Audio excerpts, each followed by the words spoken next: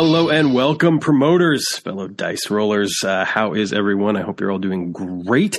We are here with a brand new episode of Roll Up, the official Phil Singer Games podcast. I'm your co-host, Sam Fain, and I'm joined by Todd and Mike. Mike, how you doing? Fantastic as always, Sam. Great to be with you. Excellent. Todd, how about yourself? Mike is always first. Why is Mike always first? I mean he saves the best for last. Favoritism there? I don't know what's going on. Come on, you know that. I'm not used to him being here. I'm afraid if I don't put him first, I'll forget about him. I guess that's fair. He's been pretty good. He's been pretty good. I think. Yes.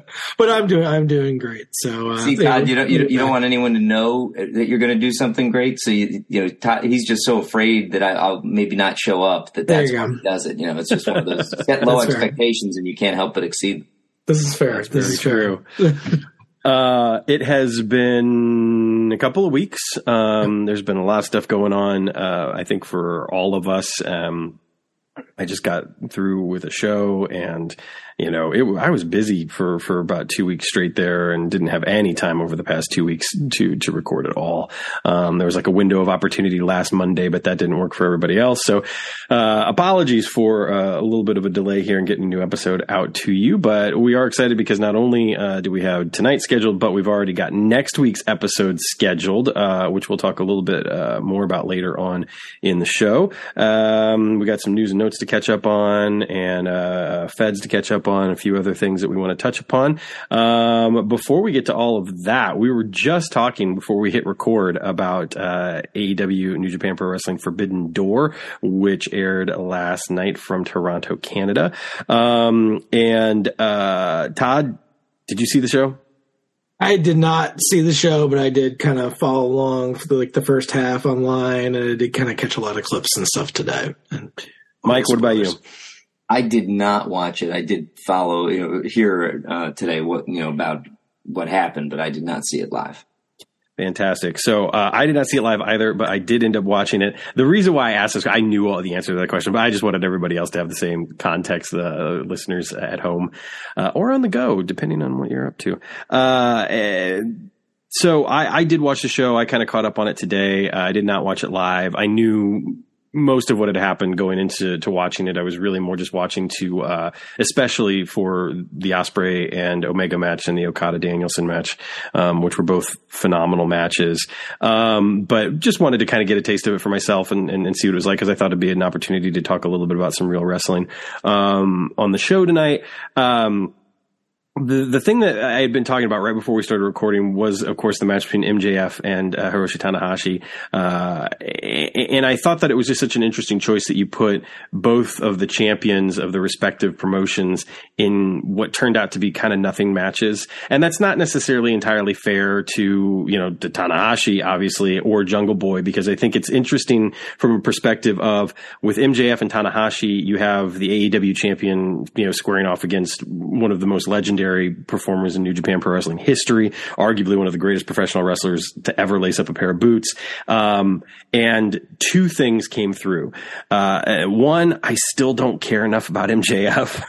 And two, Tanahashi,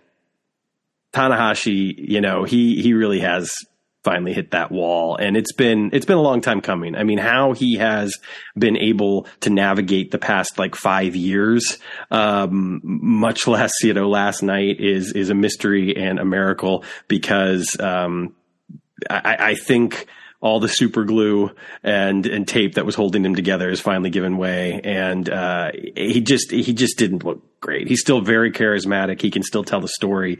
He's one of those wrestlers, and it's very similar to what Muta did in his, last couple of years, is that he could just stand in the ring and let somebody do moves to him, and it's still going to be enough to at least grab my interest, to at least make me appreciate what's happening. But overall, it's just, you just couldn't help but walk away feeling like, man, yeah, Tanahashi's, he's looking broken down. But yeah, the match just kind of felt plenty of MJF cheap heat spots, and he wins it by clocking him with the ring. Exactly what most of us expected to happen. Yeah, but it was so hard to care about. It was just I don't care. I just don't care. So anyway, I'm not going to necessarily go in order here, obviously, but just to give like kind of a quick rundown, the CM Punk Kojima match, I really enjoyed, actually. Punk is definitely still finding his way back into, I think, getting his wind back in particular. There was no doubt about him kind of, I think, needing a little bit more time to catch his breath, if you will. But they had a great match. They really did. They told a great story. I mean, Kojima is again, another legend of New Japan Pro Wrestling and another one of the all-time greats.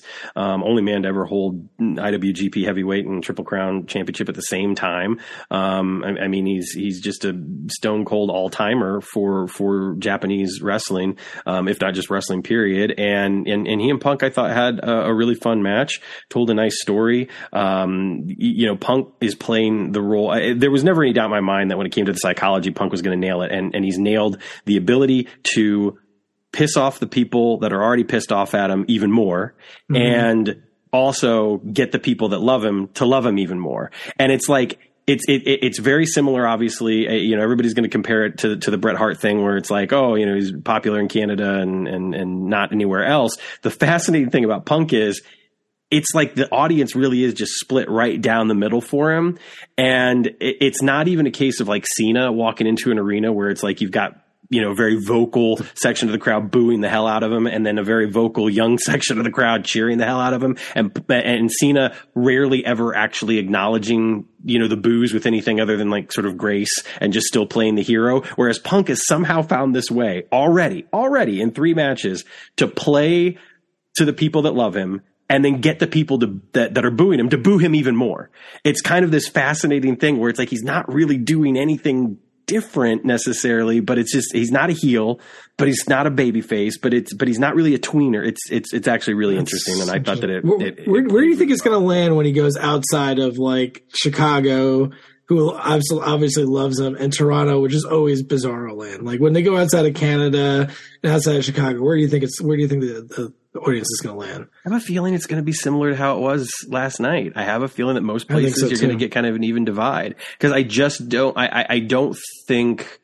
Maybe the dream would have been that, in Chicago he's going to get cheered and everywhere else he's going to get booed, so he could kind of do the Hart Foundation thing. But I don't think that's going to happen. I think there are enough people that still love him and still are going to follow him. If they wanted him booed, they wouldn't put him with FTR though. True. Yeah.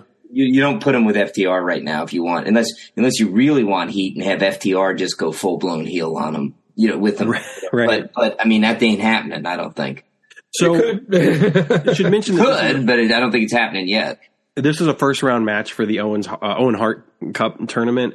It was mentioned on commentary, I believe twice, that a potential semifinal match will be CM Punk versus Samoa Joe. Do you think we're going to get Punk Joe, 4? I mean, they've definitely been setting that up. Oh, yeah. But are they going to do it as part of this tournament or not? I don't know. I mean, it makes the most sense. I forget who Joe's matched up against, but it seemed like a pretty much a Joe win. But yeah. It'll be very interesting to see. It's Roderick Strong, which honestly, either one of those is fascinating. Could go with Roddy. Yeah, I could see Roddy maybe pulling it out somehow, but yeah. Right. And then saving that for down the line. I mean, that seems like more of a big showcase match. But yeah, you never know. Right.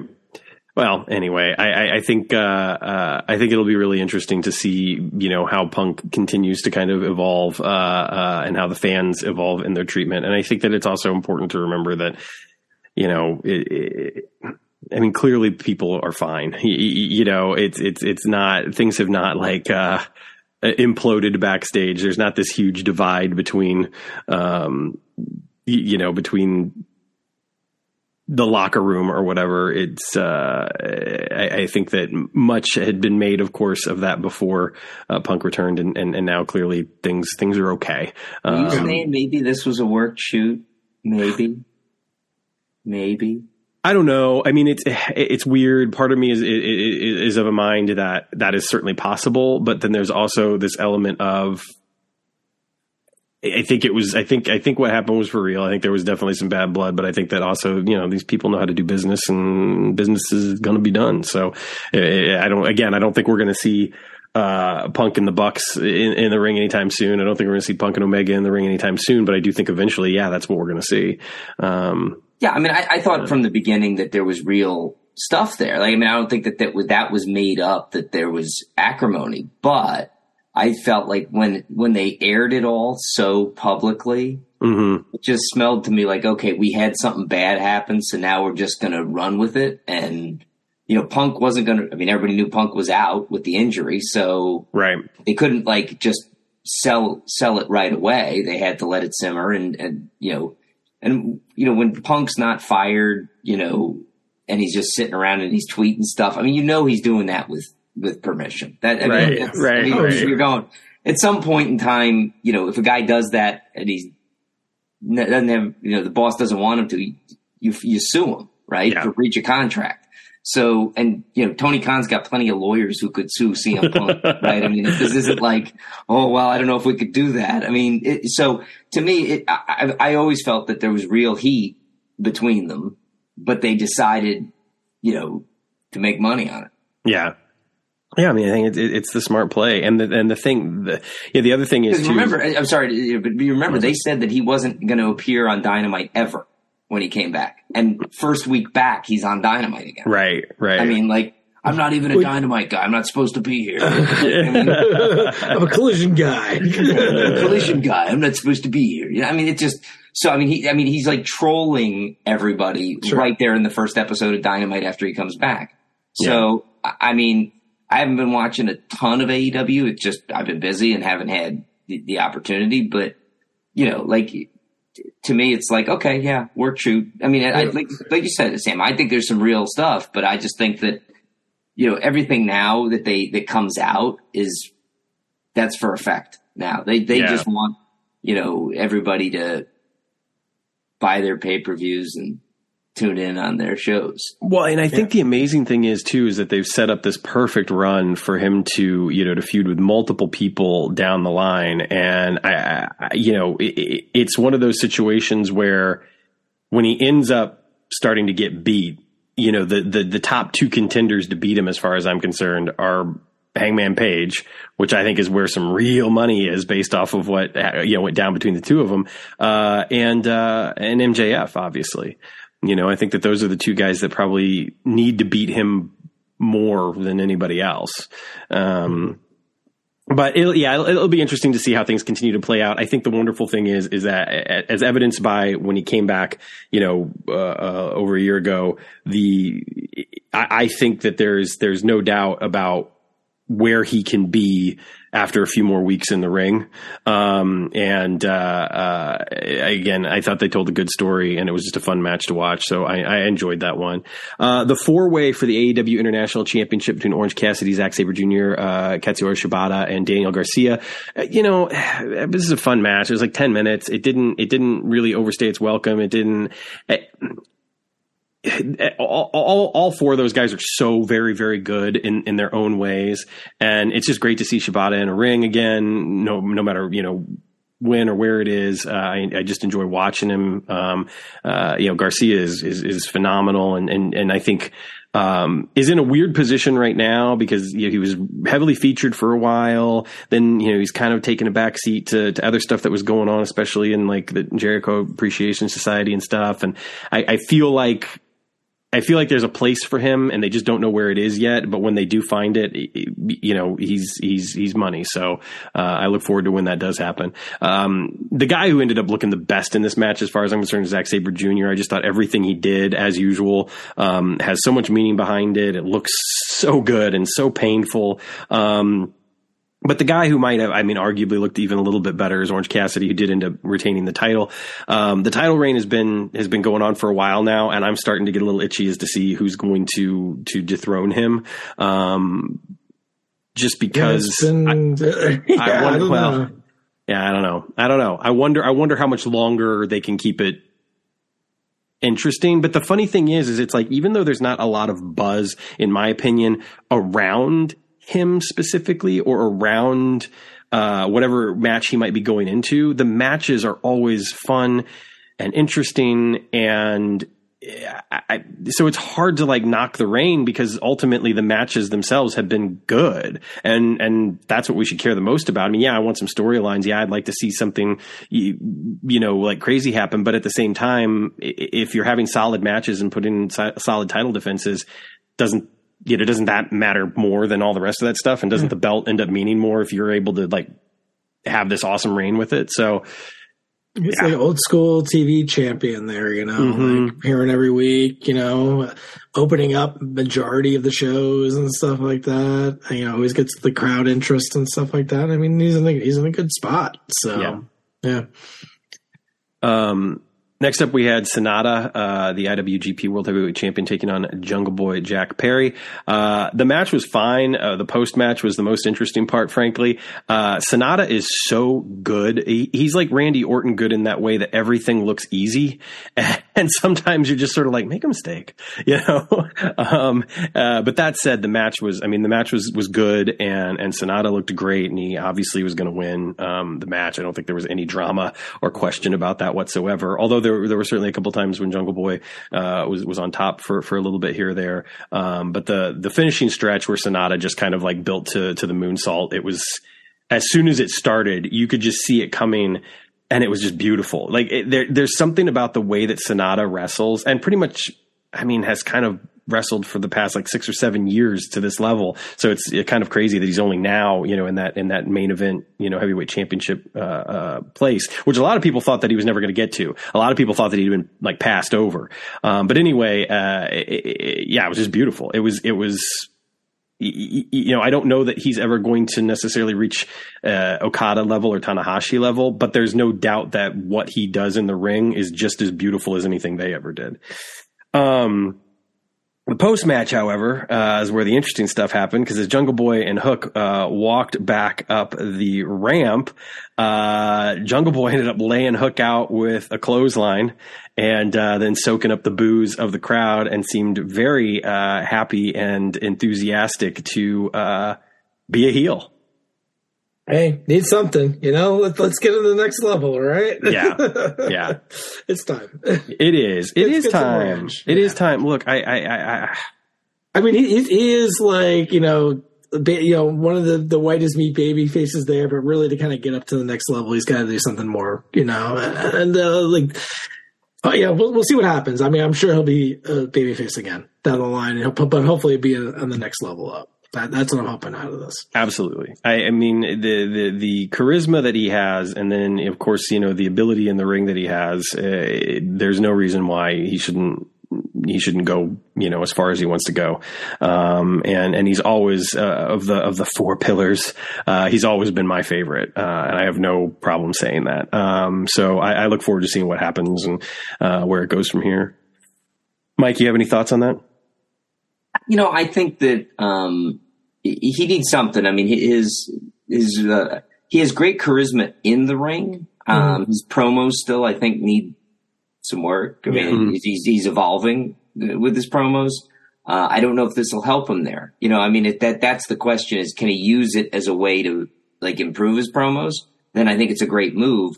If not, I don't know that he gets to the next level without like a mouthpiece or somebody else to put him over. That's I think what's holding him back right now. I think that's what's sort of held back. Even like Sammy Guevara. It's Sammy Guevara's great in the ring. Promos still need some work, right? Yeah. And I think that was the thing about the Four Pillars little feud they had going on that got me. It was sort of like I thought Darby's decent, and could, but it was like when it was the four of them all in the ring, it was like when you needed MJF in the ring to carry the promo for everybody else. There's one week where MJF wasn't there and the other three were, and I'm like, oh yeah, this isn't going well. Well, yeah, it dragged. The thing I'll say about that is like I completely agree about Jungle Boy and Guevara. The thing about Darby is like you could legitimately have him as a star and never put a mic in his hand. Right. No, I think he's made it work for him. Like, right. It works. Darby's got himself in a spot where it works, and, to your point, there's lots of guys over the years who haven't been real talky, right. Perfectly big stars. Right. Right. So I think Darby can do that, and, sort of like, I don't want to talk, I want to fight kind of guy. Yeah. And that's good. But, whereas, Jack Perry and Sammy Guevara both, I think that their characters need them to be more compelling on the microphone. I completely agree. And so that's the question is, can this turn do something for him where he, catches, fire, or do they have to go with like a plan B where there's a mouthpiece like he had when he was with Christian? Right. And I don't know. We'll see. Yeah. We'll see what happens. I will say that the couple of times that I've been impressed with Jack's mic work, it has always been when he's been, when he has been fired up, when he has been a little bit more edgy. Mm-hmm. And I think maybe going heel might give him an opportunity to really refine that and take it someplace else. Cause some of the stuff he did with Christian, some of the stuff that he did, with MJF, where he did go to, a little bit more of that edgy place, I felt like was more successful than the stuff when he's just got to be, Jack.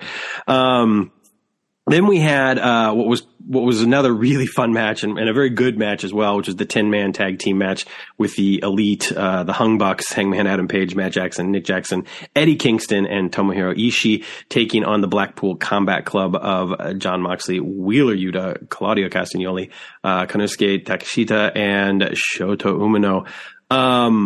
It was a fun match. It was a crazy match. Everybody got their shit in. It was, it was exactly what you would expect from seeing this.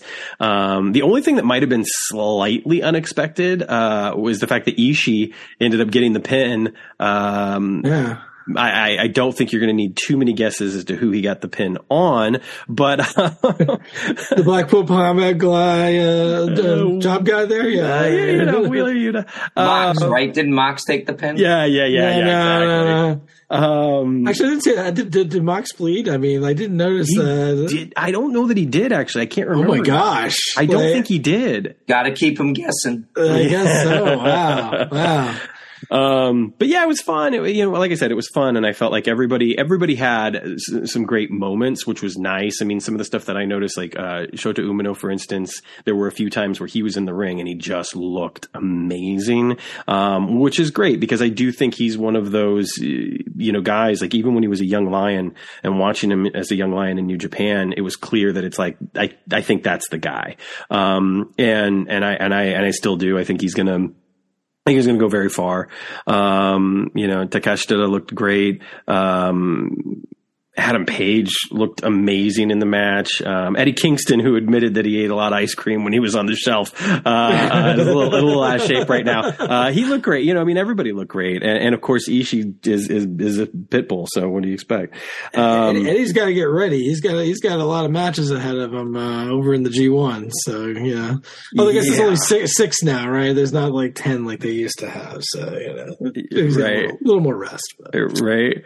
We'll talk about the G1 in just a second. But then we had the Women's World Championship match with Toni Storm defending against Willow Nightingale. Toni Storm, once again, it seems like everybody is wanting to break the noses of that stable. Cause Toni Storm, got a busted nose, not too dissimilar from Ruby Soho getting her nose busted up a while back, but it was fine. Willow's really good. Tony's phenomenal. So it was going to be a good match, but it also wasn't necessarily.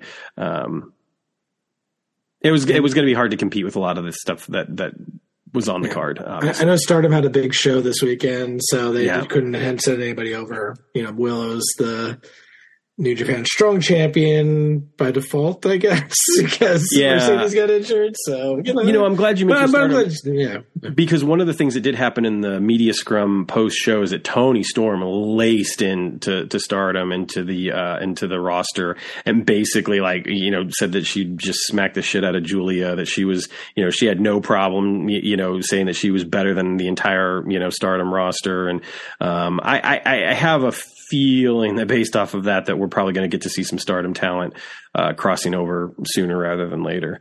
So that'll be cool when it happens. And then next up, easily the match of the night. Easily, I mean, to put it in the parlance of all the wrestling internet folks, easy match of the year contender, quite frankly. Will Ospreay defeated Kenny Omega in just a hellacious match. I mean, it was incredible. It was such a wonderful, kind of mirror image of the Wrestle Kingdom match in such that Will Ospreay controlled the majority of the match, much like Kenny Omega had controlled the majority of the match at Wrestle Kingdom.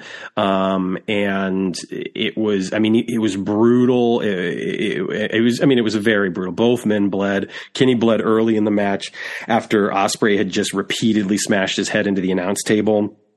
And they did it so well. It sounded sick. It looked sick. It was, it was great. And Omega was busted open. And the announce team did such a wonderful job, like playing up the blood and talking about, as in his eyes, he couldn't see this. He couldn't defend against that. He couldn't do this. And of course, the guys in the ring were telling that story and,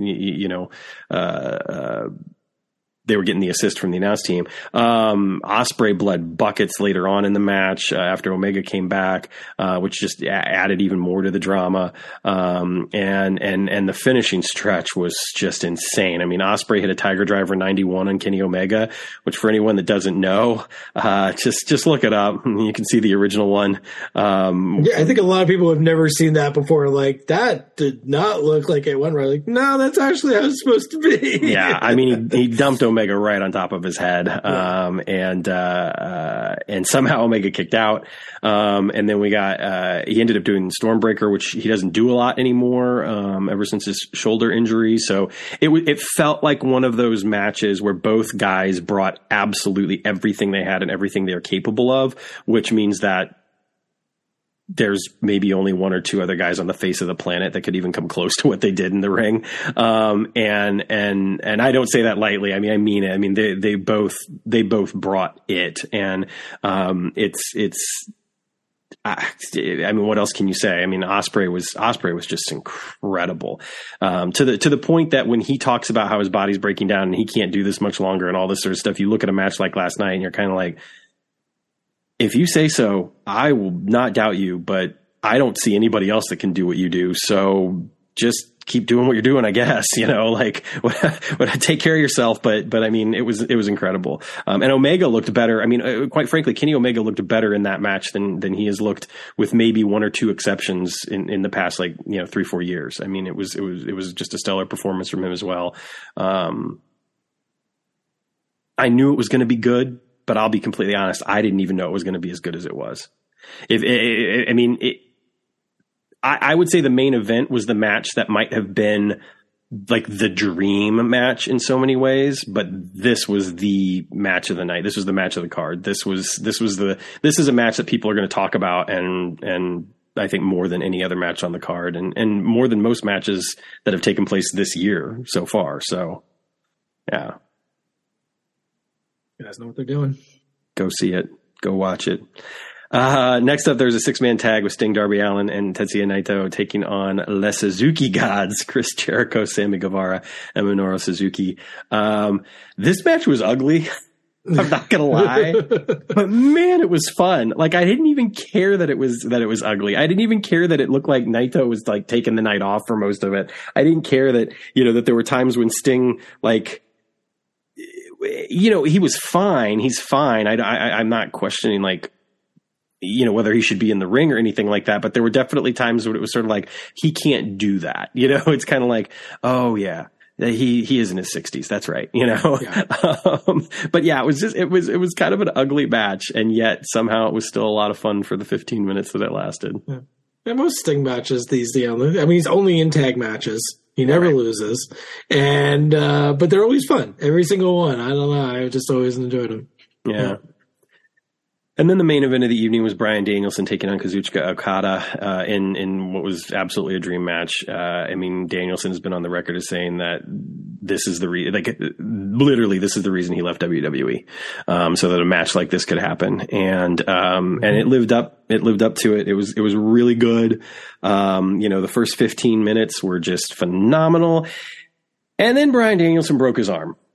And you would think that would mean that the match would be over, that they would just rush to a finish.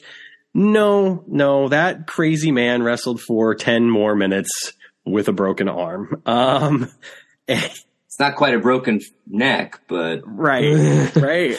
And immediately after fracturing his arm, Kazuchika Okada picks him up for a Rainmaker, grabs wrist control on the broken arm, uses the broken arm for the ripcord, and, Danielson reverses it, and we're off to the races for the last 10 minutes. I mean, what else could you say? Danielson's a legend. Yeah.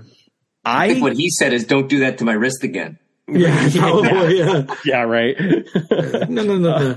The other one. Use the other one. And apparently he also revealed he had a torn labrum from the Iron Man match in March. He was still recovering from. It's like, oh boy. Yeah, it's funny though. He did say in the media scrum, he was talking about how how great the doctors have been though, and how he talks with the doctors pretty much before every match, and they really put him through his paces and make sure that because it's something that obviously he's concerned about, with the injuries that he's sustained in his career, and in particular with the concussions and stuff. So, that's at least reassuring, if it's true. But, I have to admit, I was absolutely surprised by the finish to this match. I did not think Okada was going to lose, and I definitely didn't think he was going to lose by submission. I mean, Okada has not tapped out for over 8 years. Was it Nakamura in the G1, I think? Yeah, Nakamura in the G1. Yeah. It's like, wow, okay. Yeah. So, I mean, right at 8 years, not over 8 years. Yeah, right at 8 years, yeah. Yeah, that's absolutely right. Yeah, Nakamura in the G1 in 2015. I mean, I'm still a little stunned by it. To me, it says we're going to get another match between them, which is exciting. 100%. Yeah, 100%. It's interesting because I feel like if Okada had won, I wouldn't be saying that. And I know that sounds probably kind of crazy, but I feel like if Okada won, you would have just kind of been like, okay, cool, let's move on. They had a great match. But because Danielson won, it's like, no, there has to be a rematch. He was a favorite going in. I think I heard a podcast and stuff like that. They were going through the betting odds, and they said, it's like 350 negative 350 to 100. It's like 3-1 odds on Okada. I was like, oh yeah, Okada. Of course, Okada's going to win that. Yeah, but no, that was a nice surprise seeing that for sure. I wonder too. That would be one of those matches where I would love to know. The behind the scenes, you know what I mean? I would love to know, was that was that just a booking decision where it's just sort of no, this is what we're going to do? Was that Okada saying hey, we're in North America, he should go over? Was that Danielson saying, hey, we should do a 3-match series and, I'll take the first one? And what I just really would love to know, what exactly went into it. Not that it matters ultimately, but it interests me, Of course. So yeah, overall it was a good show. It was, it's hard to say that the stuff was filler because nothing was bad. Nothing stunk up the joint. Nothing bored the crowd either. I mean, the crowd was into the matches. But some of the matches just kind of felt look, we've talked about this before. AEW had set kind of a bad precedent by having pay-per-view after pay-per-view or premium live event or whatever the hell you want to call them. They're pay-per-views there. That's true. Yeah. Pay-per-view after pay-per-view of literally just a card full of main event matches. Not necessarily pay-per-view main event matches, but main event matches that you would see, this is a Dynamite main event or this, whatever. And I feel like lately that's not been the case. But for a card like this, I would have loved to have been able to see more of that because it didn't, to me. Yes, with Ospreay and Omega and Danielson and Okada alone, it was worth the price of admission. I'm not going to say that it wasn't, but just the hype getting into it, I kind of felt like some of these matches wouldn't even main event Rampage. Interesting. Which is fine, but it's just a different tone from, I think, where we were a few years ago with AEW pay-per-views. So, right. Well, it'll be interesting to see at the end of the summer. They announced that I guess back-to-back weekends there's going to be pay-per-views now. Wow. all in and then all out the following weekend, which I had heard was the rumor, but I was like, are they really going to do that? And yeah, they're doing it. 2 straight weekends of pay-per-views. So there's one like wild. The Collision pay-per-view and the other the Dynamite. Maybe. Yeah, I don't know. Well, they better do more than a Collision pay-per-view thing to fill, to make all the people in Wembley happy. But I don't know. We'll see. Mm-hmm. Yeah, it is kind of crazy too, thinking that they're going to be in Wembley, and then the very next week they're going to be in Chicago. Yeah. Wow, that's some miles. But anyway, enough about that. That was fun. So let's dive into Phil Singer Games news and notes, and let's go ahead and start off with what brought us here in the first place, and that is the GWF. We've had teasers coming for the next set, Origins 2131. Did I get that right? 2139. I know. I was like, what am I talking about? Origins 2139. And let's start with Burning Man, getting this update. The art looks cool. Mm-hmm. The tease is fine. I'm curious, what are the new powers going to be? What's the, and not only just in terms of storyline, but also just mechanic, right? Like what has Tom come up with, on this card, and of course hinting at the story as well. He's got new partners and new purpose.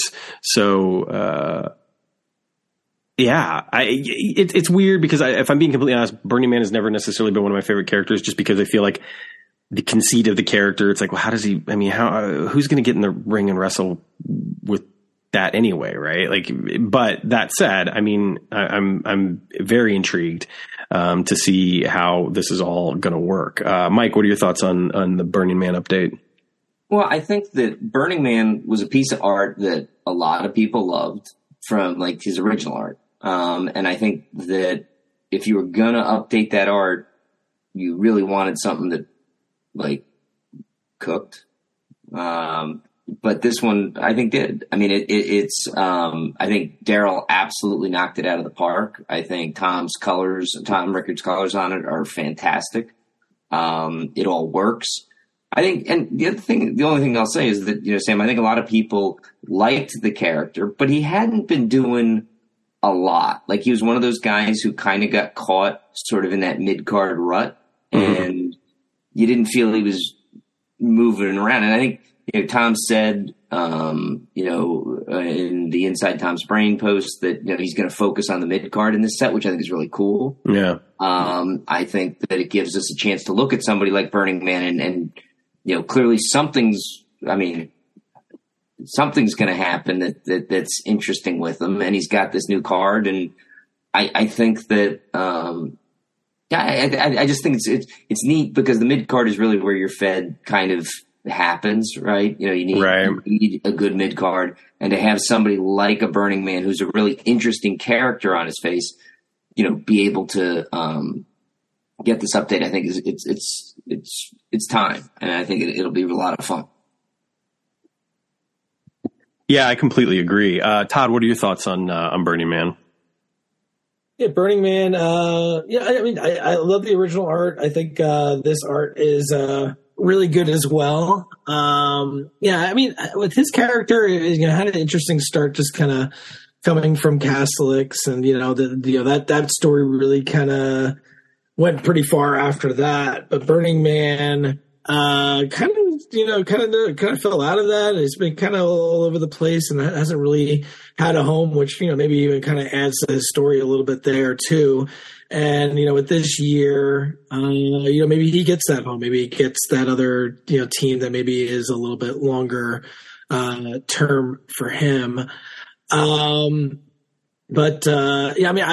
have enjoyed the card, in the past. The one this year, I guess is a little different there. But we'll see what it is. I know definitely some things going on with the team. I think have been that he's going to be joining is probably the most interesting part of it. But we'll see what people think. Mike, what do you think about that part? New partners and a new purpose is kind of an interesting little piece of that teaser. I think everybody got caught up in the artwork, and I think that's like definitely a little nugget Tom threw in there that I think tells you that he's got a kind of a cool new direction. So I'm really, interested to see how it all evolves and what it leads to and what people think of it. Yeah, no, definitely. I'm really intrigued to see, how people, think about his direction kind of going forward after this. I think, there'll definitely be some surprises going on for sure. I know also we did have the teaser for Kenji that happened there, which I know a lot of people did also see earlier on at the Road to Galacticon there. We did see that artwork again. I think a little bit more teasing of that story too, right? Yeah, I think that a lot of people, were thinking that was like, a new, why is Tom just repeating it? But I think one of the things is Tom wanted to get some of those little nuggets, that are in the teaser that he didn't put in the, when we were at the Road to Galacticon. Right. I think he brought that in. And again, he's got these it's some pretty pithy little nuggets that come in, but they carry a lot of information if you really break them down. And I think that's the thing that people need to look at with that Kenji. Why did Tom always has a purpose with these teasers. And I'll just say this so that if anyone wants to know, Todd and I have no idea what Tom is going to tease until about 8 hours before the teaser goes. Yeah, I usually get it the morning of. I'm like, oh, okay, it's Kenji this week. Okay, cool. There's a teaser. So he may tell us I'm thinking about doing a teaser, but that's about it. So he just writes them and sends them. Okay, let's go with this one. So he's got a purpose with each one of these teasers that he wants you to pull these little nuggets out of his story and see, he wants to see who can figure what out, and then he'll still probably surprise you when you read it, but he wants to kind of lead you down the path with these teasers. So, I think that the Kenji one, even though people knew Kenji was coming, I think this teaser last week had given a little bit more information to people.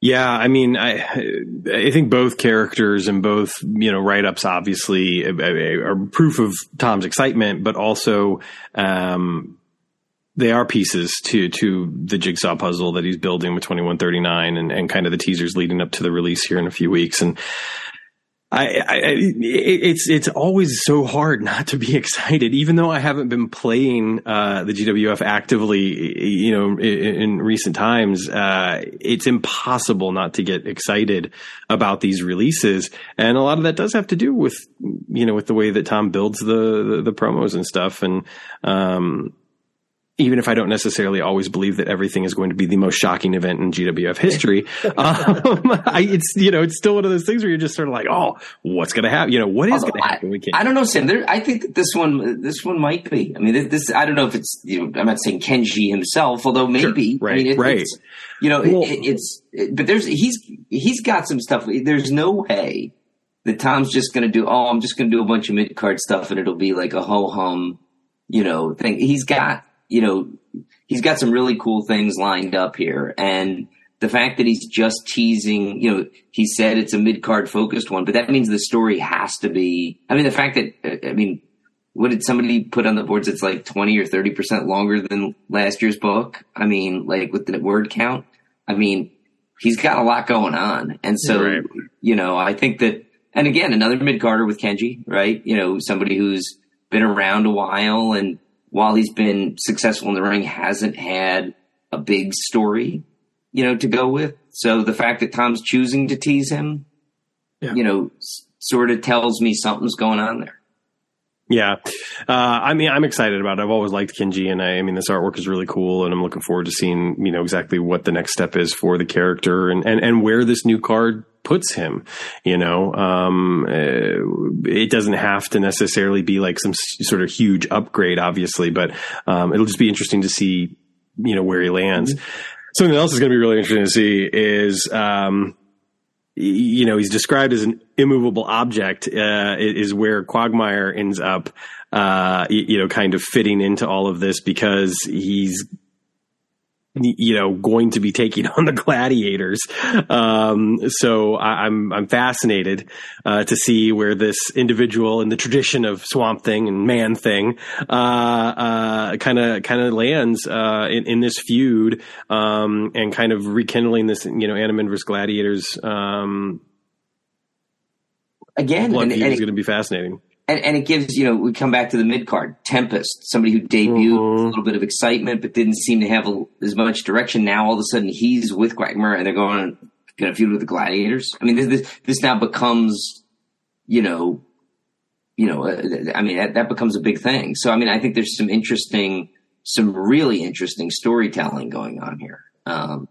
Well, I'm glad you said that, because the thing to me that's almost even more interesting is the last line of the tease, which is, but what about the battle for Castellix? Can the Gladiators survive an attack by Tempest and Quagmire with enemies coming at them from all directions? And, Tom said at the con that, the Gladiators were going to be very central to all this, to continue being very central to everything that was going on. And to me, this is an indication that after everything that's happened to them over the past few years, that now here we are in a position where, their forces might have to get divided, that there's going to be, if they're going to be in the middle of it, they're literally going to be in the middle of it. And how are they going to deal with attacks from all angles? And quite frankly, I think it would be kind of neat to see that crack the facade of the Gladiators. I would like to see that take them down a peg or two, because I just don't think they're as interesting when they're this invulnerable, mighty, militaristic force that cannot be, beaten back or defeated or whatever. So I would kind of like to see what would happen if maybe some cracks start to really, continue to form, because I feel like they're already there, but I also think that they're still just such a powerful team that, it's hard to get one past them. Yeah, no, I mean, they've obviously, let's be honest. I mean, the Gladiators have been there from the beginning. They're, one of the, signature sort of franchises in the GWF, and they've definitely had a lot going on lately, right? I mean, Tom's really had a lot going on with them, and it's got to lead to something. So it's, to your point, it's this new threat. What does that mean? And the bit about, the battle for Castellix and all that. I mean, there's a whole lot to unpack there. Yeah. And again, just the idea that, that this, Animan Gladiators feud, it also takes us back to the whole title of this series of sets, right? Origins. That's something just about as old school as it gets. So, it'll be really cool to see how that plays out and what, if any, other callbacks there might end up being, to the old days as well. No, I mean, like you said, Sam, Tom finds a way to get everybody hooked all over again. Right. That's right. Todd, any thoughts about Quagmire here? Anything that we've been talking about? No, I mean, looks interesting. Different look for someone from Andromeda. Not a cure. An animal type there, just, something more swampy, there. I did not realize until doing research on the name that Quagmire actually means like a swampy bog. So the name, I guess, makes sense there. But no, I think having a good, strong man there to kind of take on the Gladiators and whatnot, I think that's a good move for the Animan overall. There you go. So yeah, I mean, to Sam's point, I think that it's interesting that you have Tempest and Hyla, who obviously aquatic, and now we have a swamp creature, right? So it's sort of been a real new direction for the Animan. With you had Wolf and Monolith and Swarm before that. You had all these like guys that weren't in the water, and now now the team is in the water, right? It's definitely interesting. Well, and the other thing too is you've got that classic mold, especially when you go back to the origins of the Animan and stuff. You've got this classic mold of like this huge, big, hulking brute, with all the power, and then this, fast, agile, kind of smart wrestler in Tempest. So I think that the dynamic there is also a nice callback as well.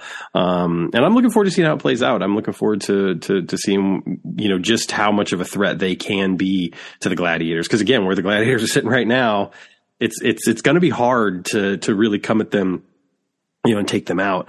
But sure. But regardless of how the dice roll, the storyline obviously will help propel us into some interesting directions. So let's move away now from the GWF and head over to our Tragos and Thez Hall of Fame set. We've had a couple of great announcements right out of the gate, following on the great Malenko announcement from the con. And we'll start off with Mr. Wilbur Snyder. Great name. Some great talent to set him up with right off the bat. Of course, held tag team titles with, Danny Hodge and somebody else who is escaping me right now. But someone who has been around and worked in multiple promotions throughout the world, throughout the globe. Did a lot of work in Japan, and of course AWA. Was out in San Francisco, and throughout the Midwest. So Pepper Gomez, Bobo Brazil, held tag team titles with both of those guys, in addition to Danny Hodge, and also with Nick Bockwinkel out in San Francisco. So Pat O'Connor too, I think. Yes. If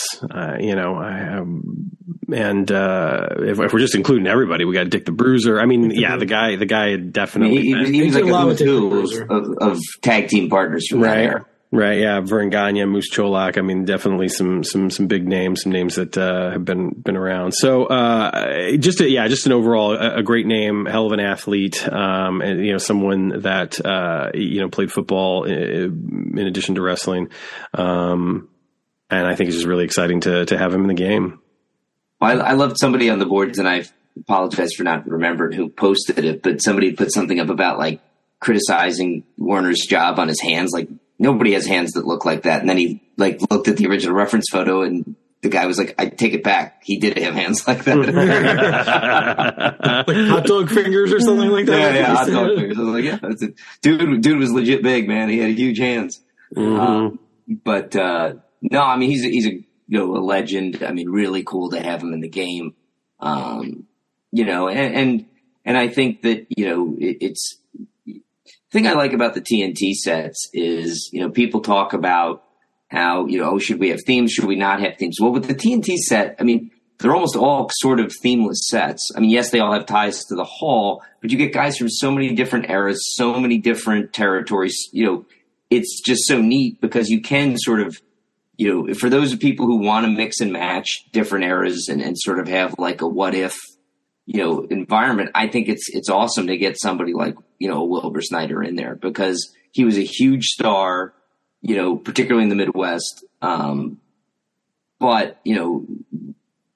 let's have him wrestle in Philly, right? I mean, I don't know, it's, you can do so many cool different things with these guys. So it's, he is was an innovator, like somebody, people I think, are really excited about. So I'm glad we have him. Yeah. And then the neat thing is that, he wrestled a style that I feel like was at once classic and a little bit ahead of its time in some ways. A guy that I think, unconsciously people are still, using some of the stuff that he used back in like the 60s. So, great guy to have in the game, and definitely someone that I think represents this set well, and the TNT well, while also just being a champ. The California Comet, Todd, innovator of the abdominal stretch. Stretch, yeah. So claims Bobby Heenan. Yeah. That leads us nicely because even on the Wikipedia page, it mentions that Snyder's legacy was cemented by WWE announcer Jim Ross, who would refer to shades of the late Wilbur Snyder, which I can hear in my head, him saying that anytime somebody used the abdominal stretch. And that just brings us right into the next announcement, which I think is just a huge announcement. And that is, of course, Jim Ross joining the TNT set, joining Phil Singer Games with a card. super cool. I was there when he signed, and just so excited for this. Have gotten, a fly on the wall view of the creation of his card. I think people are going to end up having a lot of fun with this one. I mean, different card. It's unique. Yeah. It is. And I'm going to be completely honest. And I know that other people won't agree with this, but I swear if you just put his picture on a card and there was nothing on the back of it, it would still just be awesome to have him in the game. But the fact that he's going to have a really cool card on top of that, some cool stuff on the back of the card, that makes it even better. Yeah, I think the guys and Todd had some input into it too. It's a really cool mechanic. It's a cool. I like the direction it's gone in. It's something a little bit different, and I think it's befitting somebody as iconic as good old JR. Yeah. My God, it's a slobber knocker of a card. Good old Pier Sixer. I think it's going to be awesome, and he was great that whole weekend, and obviously he was dealing with some stuff and. Was very open about that, which I also thought was commendable and very cool. But what a personality, what a force. And of course, for so many of us, the voice of professional wrestling, has in so many ways, for so many people eclipsed anyone else, including, the legendary Gordon Soley, which he would never allow anyone to say to his face.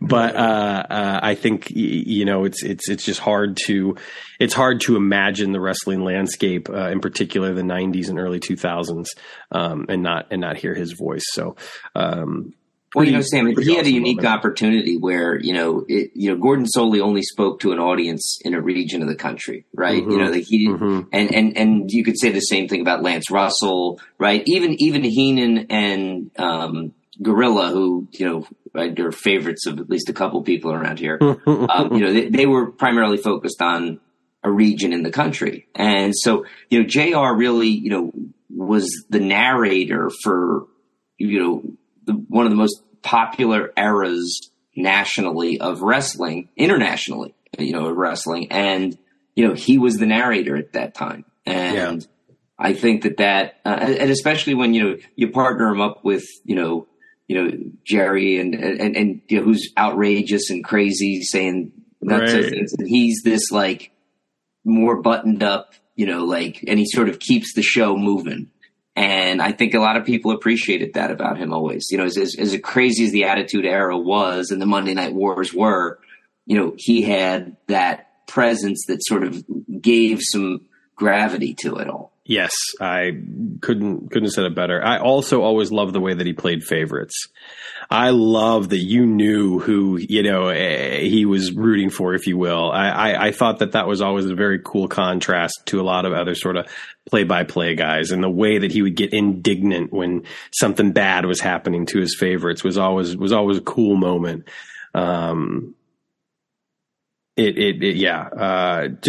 Just a great, incredible career and an incredible guy. And I feel lucky to have gotten to share some space with him and talk to him last year. So glad that he's going to get this card. And he was so damn nonchalant about signing that form. He just was like, "What do you want me to do? What do you need from me, pal?" Pal, yeah. I'm JR's pal. If anybody wants to know that, I'm pal. So it's. Well, I went up to him at the bar later that night, and and thanked him and just reiterated our appreciation. And he was just sort of like, "Whatever helps the hall, whatever's good for business." It's and just like, that's cool. That's very cool. Yeah. And there are, of course, more great names to come. I'll tell you what. I mean, there's some really, really, really great stuff in the pipeline for Legends, not only for this set, but just for the next 365. There's some really cool stuff. So Legends promoters can continue to be excited because there's going to be great stuff all year round. And that next teaser will hit this Friday, which is also our pre-order day. Is that correct, Todd? That is correct. This Friday, June 30th, will be pre-order day. It's a little early, but why not, right? Yeah. Yeah. Give the people what they want. A good teaser. We'll give them a good teaser for pre-order day. Right? This is like our Christmas in July, for promoters, when this time of year hits, you might as well put on a red cap and a white beard. So, it's, and when are we dropping this episode, Sam? We'll be dropping this, probably Tuesday or Wednesday. So the 26th or the 27th. Okay. Yeah. So I can't tell. I'd love to talk about Friday's teaser, but I guess we'll have to do that next week. Yeah. We'll be back next week. Yeah. Speaking of next week, actually, this is a perfect opportunity to talk about that. We mentioned that we've already got a plan in place. Todd, tell the promoters what they've won. So I know we haven't really had any teasers yet for the Impact Pro Wrestling set number 2 at this point, and the good reason for that, is that we are going to do a roster reveal. I think we did that last year for the first IPW set, and that was a lot of fun. So we will be dropping that next week. So we'll have a couple of guests on with us, and I won't step on them too much, but listen to Uncharted Territory. They'll at least tell you one of those guests that'll be joining next week. That'll be getting a new card. Chad set everything up, so I don't want to step on his toes with that announcement. So got to do a little friendly cross promotion with those bums over there in Uncharted Territory. You definitely want to listen to Uncharted Territory. So except, I guess Dalton will be on, but you'll listen to it anyway. Yeah. Despite them bad-mouthing us sometimes, but it's all right. That's okay, because you can get their shirts over at tkostore.com. That's TKOstore.com. So I pick up one of ours too while you're there. Just yeah, for sure. You can also get your Galacticon shirt, your Galacticon 2023 shirt there. That's right. As well. Did we just turn that into a Dalton promo? Wow, I think we did. I don't know how natural. I'll buy you a beer, Tim. It's okay. Sorry about that. It's not gimmick infringement, because we're all selling gimmicks over there. So I'm looking forward to it. I love doing the IPW roster reveal last year. That was a hell of a lot of fun. That IPW set was so damn cool. And this one is going to bring promoters, I think, everything that they want. Hint, hint, nudge, nudge, and more from an IPW set for the second round of names, and it'll be great to be joined by some guests for that one, and incredibly apropos, of course, to do that. Before we move on, I didn't mean to just step all over it, but is there anything else, Todd, that you want to add or mention about pre-order day this Friday the 30th? I don't think so. Yeah, just stay tuned for that. We'll have everything, at least all the 3 sets, the Origins 2139, TNT set number 4, and IPW set number 2. They'll all be up there. Still, the plan is that they will mail the week after Galacticon is over. So nothing will be mailed beforehand. It'll be at some point after that, but before the end of the month for sure. But we will put the GWF book up for sale Galacticon weekend for folks, right? We're going to do this again. Yeah, we'll get the GWF book up there, and I think maybe some online stuff maybe as well. I don't know. We'll look at the tour. For folks coming to Galacticon, we'll find a way to hook you up. Right? We'll make an announcement on that later. But I think that the bottom line is that we want to make Galacticon special for those who are coming. They get first crack at everything, and then and teaser wise, we're only doing a Legends teaser Friday. Tom's got his GWF teaser lined up for Monday, so don't. Yeah, it's just going to be GWF teaser. It's not coming Friday. We're going to. I don't want people messaging us on the boards or on the Book of Face or whatever and telling us that we forgot the GWF teaser. It's just Tom's got his schedule and he's operating on his Monday schedule. So that's right. That's right. But if you can't make it to Waterloo, definitely get your virtual ticket there. There will be some other things available for people attending virtually as well that might not be available to the general public. So, Nice. Right on. I think that that gives us a perfect opportunity to now talk about Galacticon TNT weekend, full schedule announcement. Yeah, so we put that up on the website there. Tickets are available at this point right now. For that, we have 3 different ticket options, 2 different in-person ones. We do have the standard $30 convention price, and then there's also a $15 ticket if you have a TNT Hall of Fame All Access Pass. So basically to get into the con, you get into the con itself for free. But then you will pay for the exclusive items there. There'll be a Champions card, a Legends card, an Indie card, a Galacticon sticker, and an in-person item. So there's actually a lot of stuff. I was just going to say, are you crazy for only $15, Todd? I think so. I probably should have marked it up a little bit more than that. But this gets Galacticon, and people are coming a long way. We'll give them something a little extra with this there. And if you're part of the virtual convention, you'll get everything except for that in-person item is only for people that are going to be there in Waterloo. We did announce the full schedule as well, just so people know what's going on there. Thursday night we will have the preview release of TNT Set 4 and IPW, and then also the release of GWF Origins 2139 later on that night as well. So if you're coming into Waterloo, you can get everything as early as Thursday night or Friday morning when the convention proper opens at the Waterloo Convention Center. We're going to be running from 10 a.m. until 5 p.m. on the Saturday. We'll have tournaments for Impact Pro, and there will be a Champions of the Galaxy tournament. I think for that one, you'll get to choose which Champions of the Galaxy wrestler you want to be for that. We'll do like an order of choosing for that. We'll also have Is that Friday, Todd? That's on Friday. It's Friday. That'll be on Friday for just those people in person. We'll also have a Champions of the Galaxy trivia contest, and then for something a little different, we're going to do a Galacticon Super Show. This is kind of borrowing from the convention, the mini convention that Chad held in Iowa last year. I kind of like that idea, kind of booking our own supercards, so everyone can kind of contribute some matches to that, to play out kind of a cool supercard there. I'll probably also be playing out some of the final matches of my Legends tournament as part of that as well, so it should be a lot of fun. There's some other TNT things going on that day as well, so if you want to attend some of those, some of the convention, that's up to you. We will have towards the end of the afternoon some open gameplay and tournaments, so I think some of the other different tournaments that people might want to run with, like a bootleg tournament or something else that's kind of a little different there. We can we'll kind of open up to anybody who wants to run stuff then.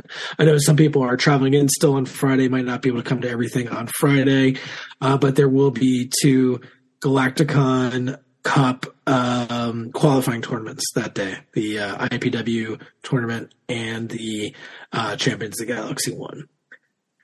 Then let's see, that night is going to be the Impact Pro Wrestling show that's there at the convention center, so everything's going to be right there for that. We'll be back Saturday morning starting at 9 a.m., and that's going to be for people both in person and online. We'll have the online Zoom room open on Saturday starting at 9 a.m. This is Central Time. I think at the beginning it's just going to be open with the discussion rooms. The people online will be running the Canada Cup tournament in person first thing on Saturday morning. And then we'll have a couple other tournaments that will be for both in person and online, which will be our 2139 tournament as well as our Legends of Wrestling tournament. So both of those will happen on Saturday from 10:30 until 12:30. And then starting at 12:30, we'll have our panel portion that'll kick off with the charity auction to benefit the Hall of Fame. Already a bunch of items there, and I got a lot of people donating some more stuff now too. So there's some incredible stuff coming. There's some really neat stuff coming. Yeah, my mind's a little bit blown by some of the stuff that's. I mean, for both the charity auction and the silent auction for the Hall of Fame. I mean, both auctions are going to have some items that are just going to blow your mind. Yeah, absolutely. There's something. I think one other thing that Tim sent to me, which I'm like, you know what? We got a lot right now. Let's hold on to that one. That one is so cool. Like, I don't want it to go for less than it should. So he'll hold on to that. But yeah, I mean, more things down the line too. But yeah, there should be lots of great original artwork. We'll of course have some, cards as well, some limited edition cards, things like that. I just got a book from Jim Steinhoff that he has donated there. That definitely looks pretty cool. And I think a couple other people were telling me some other things that they're bringing too. So it should be a really great auction there that day. Well, as soon as that auction, right now I have a budget for 30 minutes. My guess is it might go a little over that, but we'll be having our panel following that immediately. Our Q&A announcements with Tom Filsinger, who will be joining us live via satellite. And but the rest of the Filsinger Game staff should be there in person. I know myself and Zeke representing the Indies games, the whole Legends crew, everyone will be there. And then Mike as well to talk about everything that he's involved with. So I think that'll kind of last us up until about 3. We'll still have the room open at that point from 3 to 5 for people who still want to do some other open gameplay and tournaments.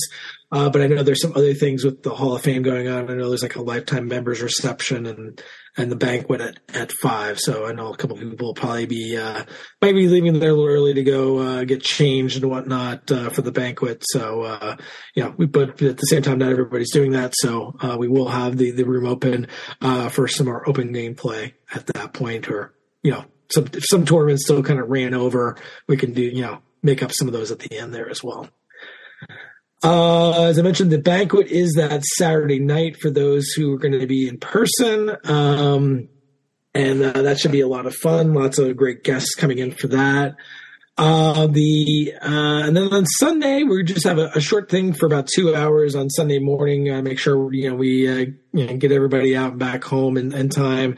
But we will have a TNT Hall of Fame tournament at the Hall of Fame in the ring. In the Pro Wrestling Hall of Fame section of the museum. So we will have a TNT Hall of Fame tournament there. That'll be our last Galacticon Cup qualifying tournament there. And then we will have our draw for the Galacticon Cup itself. We will have 2 online participants as well as 6 from our in-person con. I think just to kind of make it run a little bit smoother there. Our 2 online people we'll get to have in-person proxy rollers. We'll have you in via phone or Zoom there to make sure you can participate and see what's going on. But just I think we're going to be actually rolling the matches in the ring. So if you did qualify, we'll have somebody there to help roll for you and kind of represent you in person at the con. But it should be pretty neat. We'll have the finals of the tournament there right in the pro wrestling room. So it should be a lot of fun. That's awesome.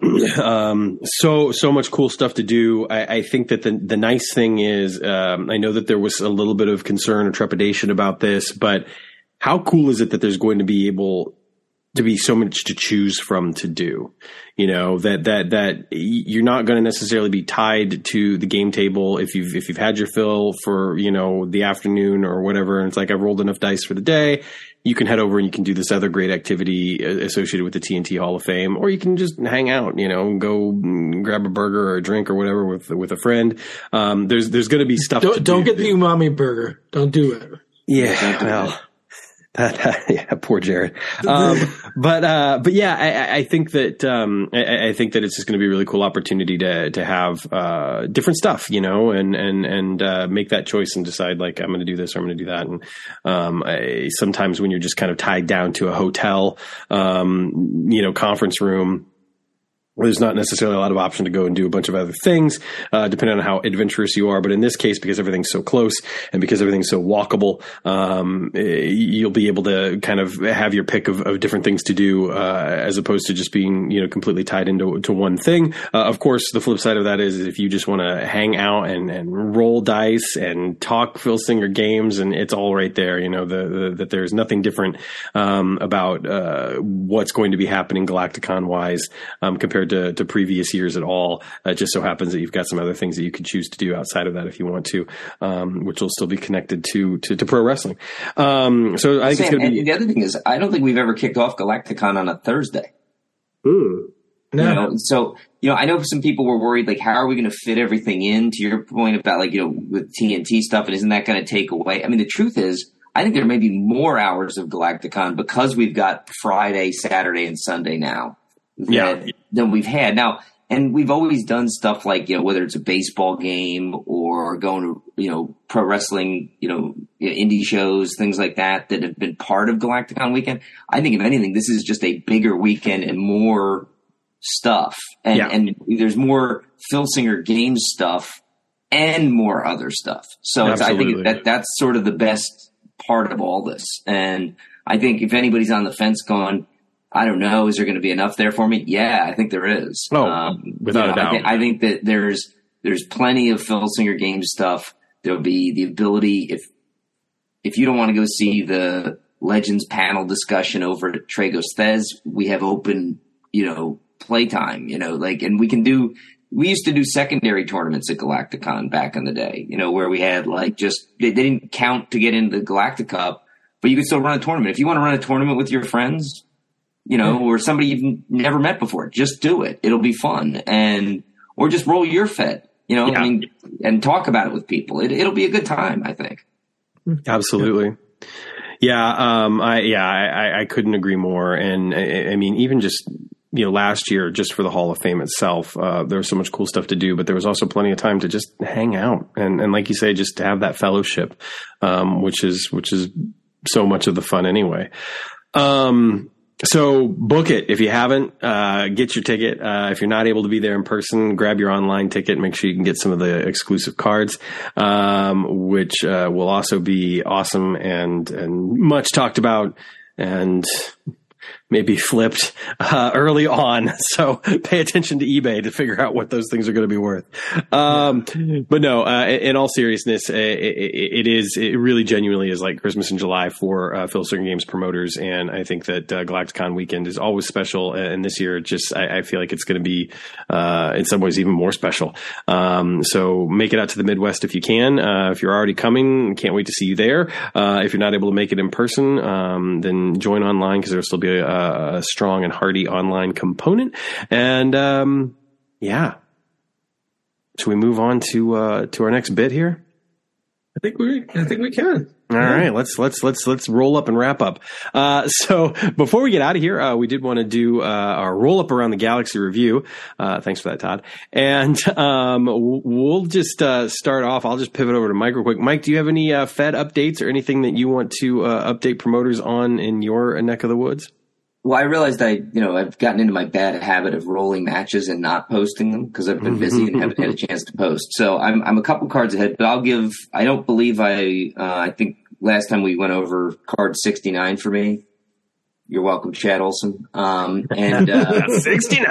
And I think that that's now posted on the discussion board. But I don't think I've talked about card 70 yet, and I've got a couple more. But I'll just go over card 70 tonight, give everybody a sneak peek, and then I'll try and get that posted and get myself caught up. But it was from the Paradise Palace over on Paradise Island on CWF Saturday Slam.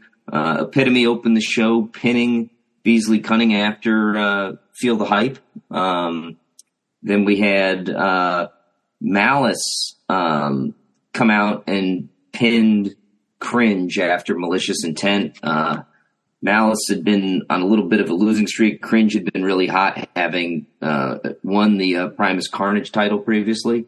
So this was a big coming back match for Malice. Trice's time happened. She interviewed Fraternity. Nothing really seemed interesting. Nothing of note came out. The Cosmic Forces, who they were facing in the main event, came out and sort of confronted them, but nothing, no fireworks. Drancic came and took out Rundar after using the long view 3 times in a row to win the match. Just finished him pretty brutal. I mean, Rundar got in some offense, a couple tokens on Drancic, but once Drancic, got to level 3, he just finished him off. The boys from Mechatoid, one of my personal favorites, took on Incognito, another favorite tag team of mine. And the boys from Mechatoid came away with a pin. But it was sort of odd because Magnus Colby sort of was distracting the referee, and Hero was sort of looking in on the conversation, and Christoph pulled out a fireball to take out Saboteur. So Hero didn't seem to notice, because Revolver was sort of yelling at the referee to look, and he's yelling at Revolver, and so it's unsure, if he saw it. I mean, maybe he did, maybe he didn't, but Christoph did finish off Saboteur with a fireball. So then we had Rumble with what I think a lot of people would consider to be an upset, where he pinned P12 after a decapitator. Wow. That was unexpected. P12 had been hot so far in my Fed, so that was we'll have to see where that leads to. But that was nice. Probably the other than the main event, probably the best match of the night. And then in the semi-main event, Murdoch pinned Ventros after a +5 head spear takeover, and it was a total dud. I mean, it was 2 moves, bang, bang, and match was over. So Ventros fans not very happy going home. But the main event was for the CWF Tag Team titles, where Fraternity did successfully defend the titles when Nebula submitted Adam to the Seat of Sleeper to retain. So that was it was a nice little babyface clean match. Nobody, it was just good old fashioned wrestling, and the brothers came out on top. Nice. Very cool stuff. Love hearing what's going on in Sintra, especially from the mastermind behind Sintra. Looking forward to seeing what's next. Do you have anything else big scheduled or coming up? I've got my I have one more card that I'll get to posting too as well. But then I've got a couple more Saturday slams, and then card 74 will be my Parade of Champions pay-per-view. So nice, very nice. I'm looking forward to that one. Very cool. Oh, and something I'm doing, actually, one thing in my Fed that I don't know that I mentioned on the boards is I've been using the hometown advantage rule for certain guys. Oh, nice. So like when, like for example, Paradise Island, the Future Shock team does have the hometown advantage there. And, in Centropolis, in Tarkania, like different guys have their hometown advantage. So I've been trying to use that. It's kind of a cool little thing that I think adds, from the ringside companion. I think it's a neat little rule that kind of adds some more texture to the Fed. I like it. Yeah, I completely agree. I dig that rule. Dig that rule big time. All right. Well, I don't have a whole lot to report. I can tell you that Roddy Piper is my Golden Gate Wrestling champion. Pat Patterson is going to get a shot at Johnny Valentine's World Heavyweight Championship. But other than that, not a whole lot. Just, had some fun rolling some matches out. Some good stuff happening, gearing up for the rubber match between Vampiro and Antonio Inoki. I haven't had a whole lot of time to play lately, so things have been kind of on pause. So not too terribly much different from when I last checked in. But I'm looking forward to having a little bit more free time over the next couple of weeks before Galacticon. So hopefully I'll be able to get a chance to roll some more stuff out, and hopefully finally getting around to editing those videos and posting those up over on my YouTube channel, so people can kind of take a look at just what my process is and get in on the action, as well as keep that going. So we shall see. We shall see.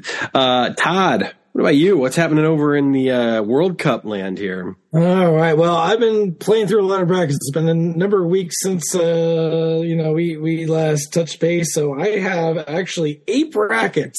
I will go through as quickly as possible here because I don't got too much longer before we get to Galacticon. So I want to finish everything off. So I'll go through really quick here. The one bracket here, I don't know what I want to call it. Maybe like, early TV era. We got Luthez, Hiller Kowalski, Bobo Brazil, and Don Leo Jonathan. This one here, it was all Luthez and Don Leo Jonathan through their first 2 matches, taking out Bobo and Killer each. In the end, Luthez was able to get the Thez press on Don Leo Jonathan to win the bracket. Don Leo does advance as well as a second place guy. Poor Bobo Brazil 1-3 in the bracket. You don't want to see that with Bobo, but oh well. No, someone's got to take the loss. Poor Bobo. Poor Bobo. All right, our next one is the Beauties and the Beast bracket, and that is Adrian Adonis, Adrian Street, Gorgeous George, and George Steele. Love it. Started off, actually, everybody went 1-1 through the first 2 matches, and so it kind of came down to the last 2 matches to determine who was going to move on.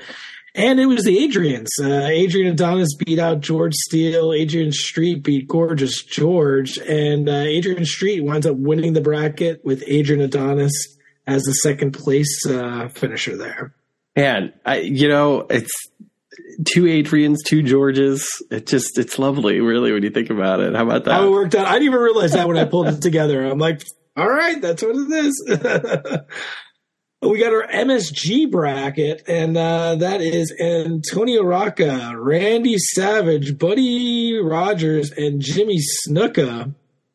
And this one was an interesting one. It started off with Antonio Rocca beating Randy Savage with the Argentine backbreaker. And at that point, I was like, oh, okay. So, it might be you might not see much more Randy here. Buddy Rogers got the win over Jimmy Snuka as expected. And then Rocca continued on, to 2-0, Jimmy Snuka 0-2. And then it went to Buddy Rogers and Randy Savage in kind of a one-sided match. I thought Buddy Rogers was going to take the whole bracket. He winds up losing to Randy Savage. Savage then picks up a win against Snuka. He's 2-1. Rocca 2-0, taking on Buddy Rogers. Will Rogers go get the win, and take out Savage? But no. In the end, Rocca absolutely dismantled Buddy Rogers, knocking him out of the tournament completely. Wow. Rocca goes 3-0, wins the bracket. Randy Savage moves on as the second place guy. Nice. Yeah, was not expecting that one. Wow. Yeah. Rogers, I'm like, Rogers will take this one. Right. It's a tough competition, but no, Rocca was just amazing. Yeah, he won he won all 3 with the Argentine backbreaker. Yeah, he just took it all out there. We have our Memphis bracket. Jackie Fargo, Sputnik Monroe, Billy Wicks, and Austin Idol. I did have DQ rolls in this. You didn't have to roll DQ twice. You only had to roll it once, and that made a difference. There was a lot of DQs going on in Memphis. Yeah. Jackie Fargo got himself disqualified in all 3 matches, so including the ringside weapon in 2 of those 3. Oh my gosh! So it was just that was all that. It came down to the second match here was the big Sputnik Monroe versus Billy Wicks match, and Sputnik did take that one And Sputnik also beat Austin Idol. Sputnik won the bracket. Austin Idol wound up coming in second, beating out Billy Wicks in their opening match. So Sputnik moving on, Idol moving on, Jackie Fargo 0-3, and lots of points. Wow. How about that? Yeah. All right, we have our vintage bracket. This is a great one. Frank Gotch, George Hackenschmidt, The Great Gamma, and Ed Strangler Lewis. And started off, Gotch beat out Hackenschmidt. Great Gamma beat Ed Strangler Lewis. Despite Ed Lewis controlling most of the match, just came back with one Great Gamma throw, and that was it. Ed Lewis took the loss there. But Ed Lewis immediately got his, got his win back against Frank Gotch with the Strangler's headlock. He just kept on applying it. I think he applied it 5 times in a row. Wow. Eventually Gotch tapped out. Gamma kept his winning ways going, taking out Hackenschmidt. Ed Lewis won yet again with the Strangler's headlock. And then in the end, Great Gamma with yet another Gamma throw won the bracket at 3-0. Ed Strangler Lewis.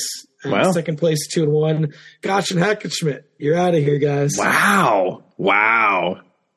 Yeah. Wow. I thought Gotch might win it there, but Gamma was just not to be, sure. Spoiled. Mike, any thoughts on that? Nog for all your friends, I think. I guess so. Lots of nog going around for everybody. All right. All right. May have to talk to Stu about a supplier. I think so. All right. Next one was a bracket I was really looking forward to since I originally came up with it. And this is our big boy bracket. Big John Studd, King Kong Bundy, Big Van Vader, and Andre the Giant. Oh, man. Yeah. I hope you had a reinforced ring. Oh, we reinforced the ring double for this one for sure. So it started out, King Kong Bundy got the pin over his tag partner, Big John Studd. Kind of a one-sided affair with the Atlantic City Avalanche there. Andre wound up beating Big Van Vader with the big splash. So, man, nothing too crazy there. Get into our second matchups there. Big Van Vader does get his win back, beat out King Kong Bundy with the running Avalanche. Then we had Andre the Giant and Big John Studd, and this was a one-sided match. No. And not the way you thought it would be. Big John Studd took it to Andre the Giant and won with the backbreaker. Wow. Andre the Giant took a loss on this. I was shocked. Unbelievable. Unbelievable indeed. Big Van Vader, though, did take out Big John Studd. Big Van Vader finished at 2-1, despite that, losing it out to Andre off the bat. Then came out to the final match. Was it going to be Andre the Giant or Big King Kong Bundy moving on? And this, let me tell you, was an amazing match. It was back and forth. Andre kicked out of the Avalanche. Andre went for the Giants' big splash and missed. Wow. Which I was like, oh, okay, this just went up another level there. And it looked like Bundy was going to get the win. And just like the In Your House mind games, it was an amazing match with a disqualification victory at the end. King Kong Bundy got disqualified. Andre the Giant won and squeaked into the next round. Big Van Vader wins the bracket despite losing to Andre the Giant in the first match of the bracket. Still wins the bracket. Andre moves on as the second place. What a fascinating bracket. What a cool, that's actually a really cool outcome all told. But he's got to be the scariest number 2 seed. You know what I mean? Into, are you pairing him up like 1 versus 2? And then there'll be 1 versus 2. I haven't come up with the exact brackets, how it's going to go. But yeah. Congratulations, you won your bracket. I'm sorry, you're facing Andre. Right? Exactly. Yeah, this is the group of death. Let me tell you, in this World Cup. But that was a shock. I honestly, I thought Andre was out. Like, honestly, like Bundy hit him with the avalanche. I think he needed he got I forget how much, because Andre had 3 tokens on him. Oh, wow. We need like a 9 to get out of it. So I think it was, he had, because he has like a 1, I think, does he have a 0 or 1 pin? It's a 0, isn't it? He's got the 0, yeah. And then Bundy had the 3. So I mean, he needed at least he needed the 6 to kick out of that, and he did. But it was a little hairy there for a second. So, but he does move on. The 2 guys who I thought were going to move on did, but not how I thought. And the last 2 brackets here are TNT brackets. I had the international bracket, which is Jim Londos, Baron von Raschke, Antonio Inoki, and Roddy Piper. And a little bit surprising here, Baron von Raschke beat Jim Londos and Roddy Piper in his first 2 matches. Yes. Wow. Inoki beat the same 2 guys, and really it became about them. Inoki did win with the Enziguri at the end to win the bracket. Baron von Raschke got 2nd place, knocking out Piper and the winless Jim Londos. Wow. Didn't expect to see that one. Yeah, and actually, funny enough, the first match was Londos versus Raschke. Raschke had 7 tokens. Wow. Wow. Londos kept on, I think he got some add 1s in there or something. And yeah, he just, and some other things, and just kept on kicking out. Eventually got the brain claw and won. Yeah. So it was, it was unexpected. And, that leaves us with the USA bracket: Mark Henry, Kurt Angle, Bob Backlund, and Sergeant Slaughter. Kurt Angle. Was that? That's a killer bracket. That's a killer bracket. It's a tough one. Kurt Angle beat Mark Henry with a German suplex. Sergeant Slaughter wins with the Cobra Clutch on Bob Backlund. Backlund had some control through it, but Slaughter had more of the match, though. Bob Backlund gets his win back, taking out Kurt Angle with an atomic drop. Nice. Sergeant Slaughter and Mark Henry had kind of a brutal affair there. Was a disqualification win for the Sarge.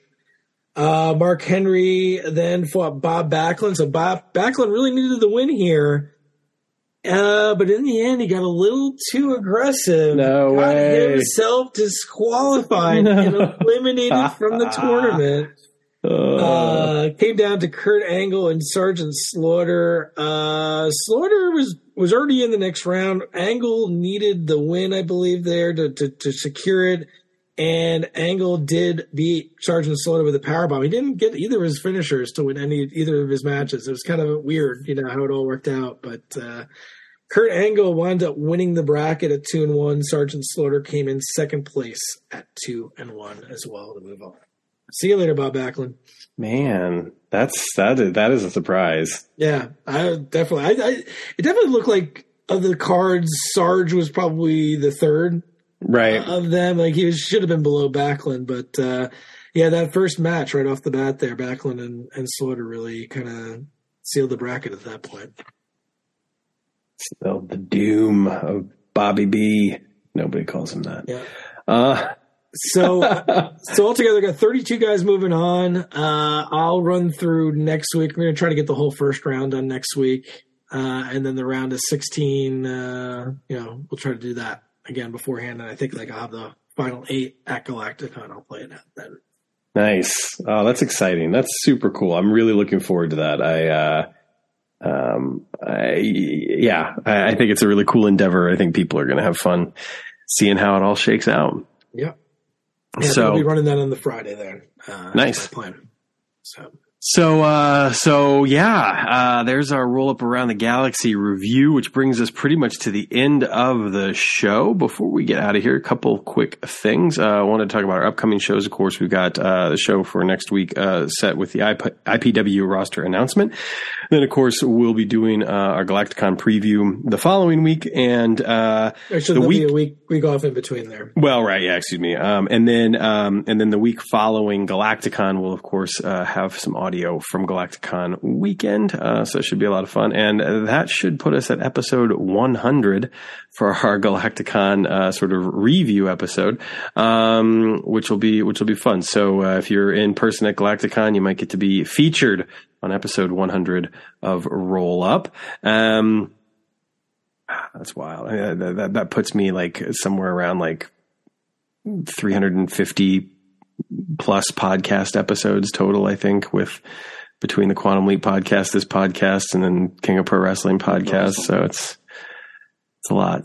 But you know how many we did on King of Pro Wrestling?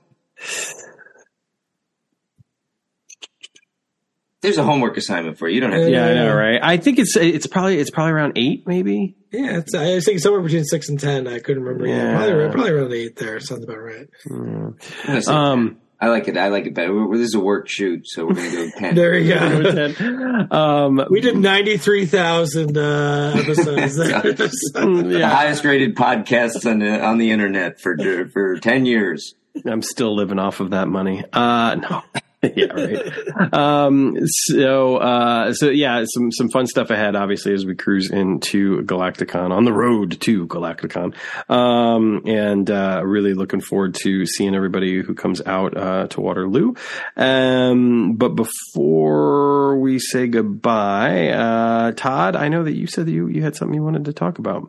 Yeah, no, we didn't get together after Father's Day last week. I just wanted to just mentioned a couple of things that I got on Father's Day that I thought were cool, and I didn't know if you guys got anything that you wanted to share at all. I did send a picture to you at one point, Sam, that I had a little taste of Chicago as part of my Father's Day. Yep. Getting some Lou Malnati's pizza airmailed to me, which is always a treat I like around Father's Day, and I have another 1 or 2 of those left over for down the line. Nice. But my family definitely wanted it to be a Star Wars theme, so I don't know if you could see on the screen here. Oh, yeah. Got one of the national park shirts, but for Tatooine, based on the old U.S. National Park logos there. I thought that was pretty neat. Yeah, it's very cool. And one of the other fun things I got for me was a vintage Return of the Jedi glass from Burger King from 1983. It's the old... Jabba the Hutt one with all the characters from Jabba the Hutt's palace, which is my favorite Star Wars character there. So that was a pretty neat little surprise there. That's super cool. Very, very nice. Yeah, for my part, did not really get much. But usually for Father's Day and for Mother's Day, we're not necessarily big on gifts. Except for there are 2 things that we do kind of as tradition, is that, we actually get each other a children's book, and then have the kids like sign or put their handprints in paint, on like the front page. So that tradition still stood, which was nice. Plus it's also, there's so many, kind of like holidays and personal, sort of days, one right after another, because you've got like Mother's Day, then my birthday, then there's Father's Day, then there's Jessica's birthday, then there's Hattie's birthday, and then there's our wedding anniversary. So it's like one right after another, from mid-May through mid-July. So we usually keep it kind of chill for Mother's Day and Father's Day. The gift usually is just like, do whatever you want. If that means you stay in bed until like, 4:00 or whatever. Not that we do that. It was a good day. And I also, cause I do most of the cooking around here. It was really nice. Jess also got me a basil plant, and a mint plant, which is nice. My summer mocktail of choice, if you will, lately has been a lime Topo Chico with some muddled mint in it. Oh, that's where it's at for me. And the basil's great. I've already actually cooked with it twice now. So yeah, good nice stuff. Good stuff. Mike, what about you? We actually had just gotten back from vacation the day before Father's Day. So we wound up, thankfully not having to entertain anyone here on Father's Day. That was the biggest gift I got. No, we went over to my parents' house, and actually my in-laws came down too. So we had it was a real nice day, just spending time with family. So very cool. The nephews, nieces, kids, my kids, it was all good time. So very nice. I can't tell like a cool story about it. It's just we kind of hung out. Sometimes it's good just to chill there. Yeah. Just have, without a doubt. Easy day.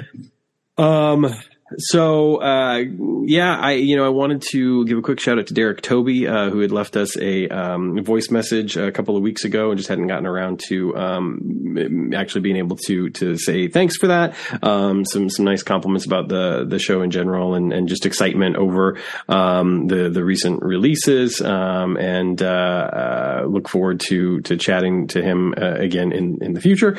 Also, I was neglected something, and I felt really bad about it. And so I was like, well, I'll take the opportunity to just address it on the show. But Jason Ward reached out to me over on Facebook. Just kind of say, hey, and also, commend us on the show, which is very nice. People are glad to have us back. But also, asked a totally legitimate question and certainly one that I didn't have any problems with whatsoever. Just didn't get a chance to answer. And he said, that said, I understand you're a huge fan of Jon Moxley. What is it about him that appeals to you? I, for one, am not a fan, but maybe there's something I'm missing. So I just want to preface this with saying, like, wrestling's like ice cream. Like, some people, love chocolate. Some people hate chocolate. I don't think there's any one flavor out there that everybody on the face of the planet loves. And I think, wrestling is the same way. There's some flavors that more people love than others, and then there's some flavors that only a few people love, et cetera, et cetera. So, it really is up to everyone's own taste, depending on what they like. For me, the thing that I just love so much about Moxley is that there's something about his presentation that just feels very, authentic in the same way that a Piper was authentic in that kind of unpredictability. I also think that he's somebody that's, worked a great deal on himself, which is incredibly inspiring. I mean, let's face it, just sharing in the sobriety, is something that is appealing to me, and to know that he chose himself over alcohol. He chose his family over alcohol. I mean, that's cool. And it resonates with me, for very obvious reasons. And then, in addition to that, I just think that his work as well has grown so much from being a guy who was mostly kind of a bit of a garbage wrestler, who could wrestle, but, was focused on like lots of deathmatch stuff. And then he grew into the WWE system and, was able to kind of like do the WWE style. And then he took all of those tools and he came to AEW and he made himself, the ace of the Fed. And I would still argue that that's still the case. Like, I still don't think there's anybody, really, when it comes right down to it, as far as I'm concerned, that has done as much, consistently for AEW. I think that, certainly there's going to be an argument to be made for Jericho. There's going to be an argument to be made for Omega. There's going to be an argument to be made for Punk. There's going to be an argument to be made eventually, I think, for MJF. But, when it comes right down to it, I just think that what Moxley contributed to AEW puts him on a different level, even from those guys right now. I just like his work. I just like his work. I just like the way he moves. I like the stories he tells. I like his mic work. There's just nothing that I don't like about him. So, I don't know if that helps. I don't know if that helps to illuminate anything really, because sometimes it is just a feeling. It's just like, hey, I like that guy, and it's not something you can really put words to. But at the very least, I wanted to attempt it, since I didn't respond to Jason's Facebook message, and I do apologize. But there you have it. So thank you for reaching out, Jason, and sorry that I didn't respond sooner. And then last but certainly not least, I just wanted to give a huge shout out to Mr. Barry Walsh, and his wife Melissa, for that matter. Traveled down from Wisconsin to the Chicagoland area to come see the show that I was recently in, Gross Indecency: The Trials of Oscar Wilde. What a pleasant surprise, and what a kind gesture and show of support and friendship. It was very, very nice of you to do that, and I really appreciate you coming down for it. It's a very different kind of show, but it's one that I was very proud of, and I was proud of the ensemble. So I was glad that somebody got to see the work and see what I do outside of all this. So thanks a lot, Barry. I really, really appreciate that. With all that said, thanks to all the promoters out there. Thanks to everybody who's keeping the dice rolling. Thanks to everybody who's following the show, listening to the show. We really appreciate it. Thank you, of course, obviously, to the fellow content providers such as the folks over at Uncharted Territory, Grandpa Choco with the solo promoter, and Brock and Mike keeping up their stuff, and just you know, if you got something to say, if you got something that you want to say to us, feel free to drop it over on the message boards or reach us on Facebook or Twitter, or of course you can use our little SpeakPipe widget over on the FilslingerGames.com website under the podcast heading. But yeah, just want to thank everybody for joining us once again. Mike, any last words before we get out of here? I can take myself off mute. I would say it's good to be back. Look forward to, you know, we're sort of in the stretch run here before G-Con, and looking forward to seeing everybody this summer. And, you know, wish a good night to our friends on the vault. Absolutely. Todd, any last words? Pre-order this Friday. Get ready for it. Yeah, and make sure to get your Galacticon tickets. It should be a fun time, virtual or in person, and lots of goodies this time. So definitely get on it. Woohoo! Excellent. Road to Galacticon. It's coming to Waterloo, Iowa. It's going to be an awesome time, and you're not going to want to miss it. So join if you can, and some incredible releases coming your way, some incredible names yet to be announced for Tragos and Thez set, some incredible stuff that Tom has cooked up for Origins, and of course, the IPW set is going to be a blast for promoters as well. And in addition to all of that, I just want to say thank you once again for listening. Take care of yourselves. Take care of one another. Stay safe out there. And remember, promoters, always roll responsibly.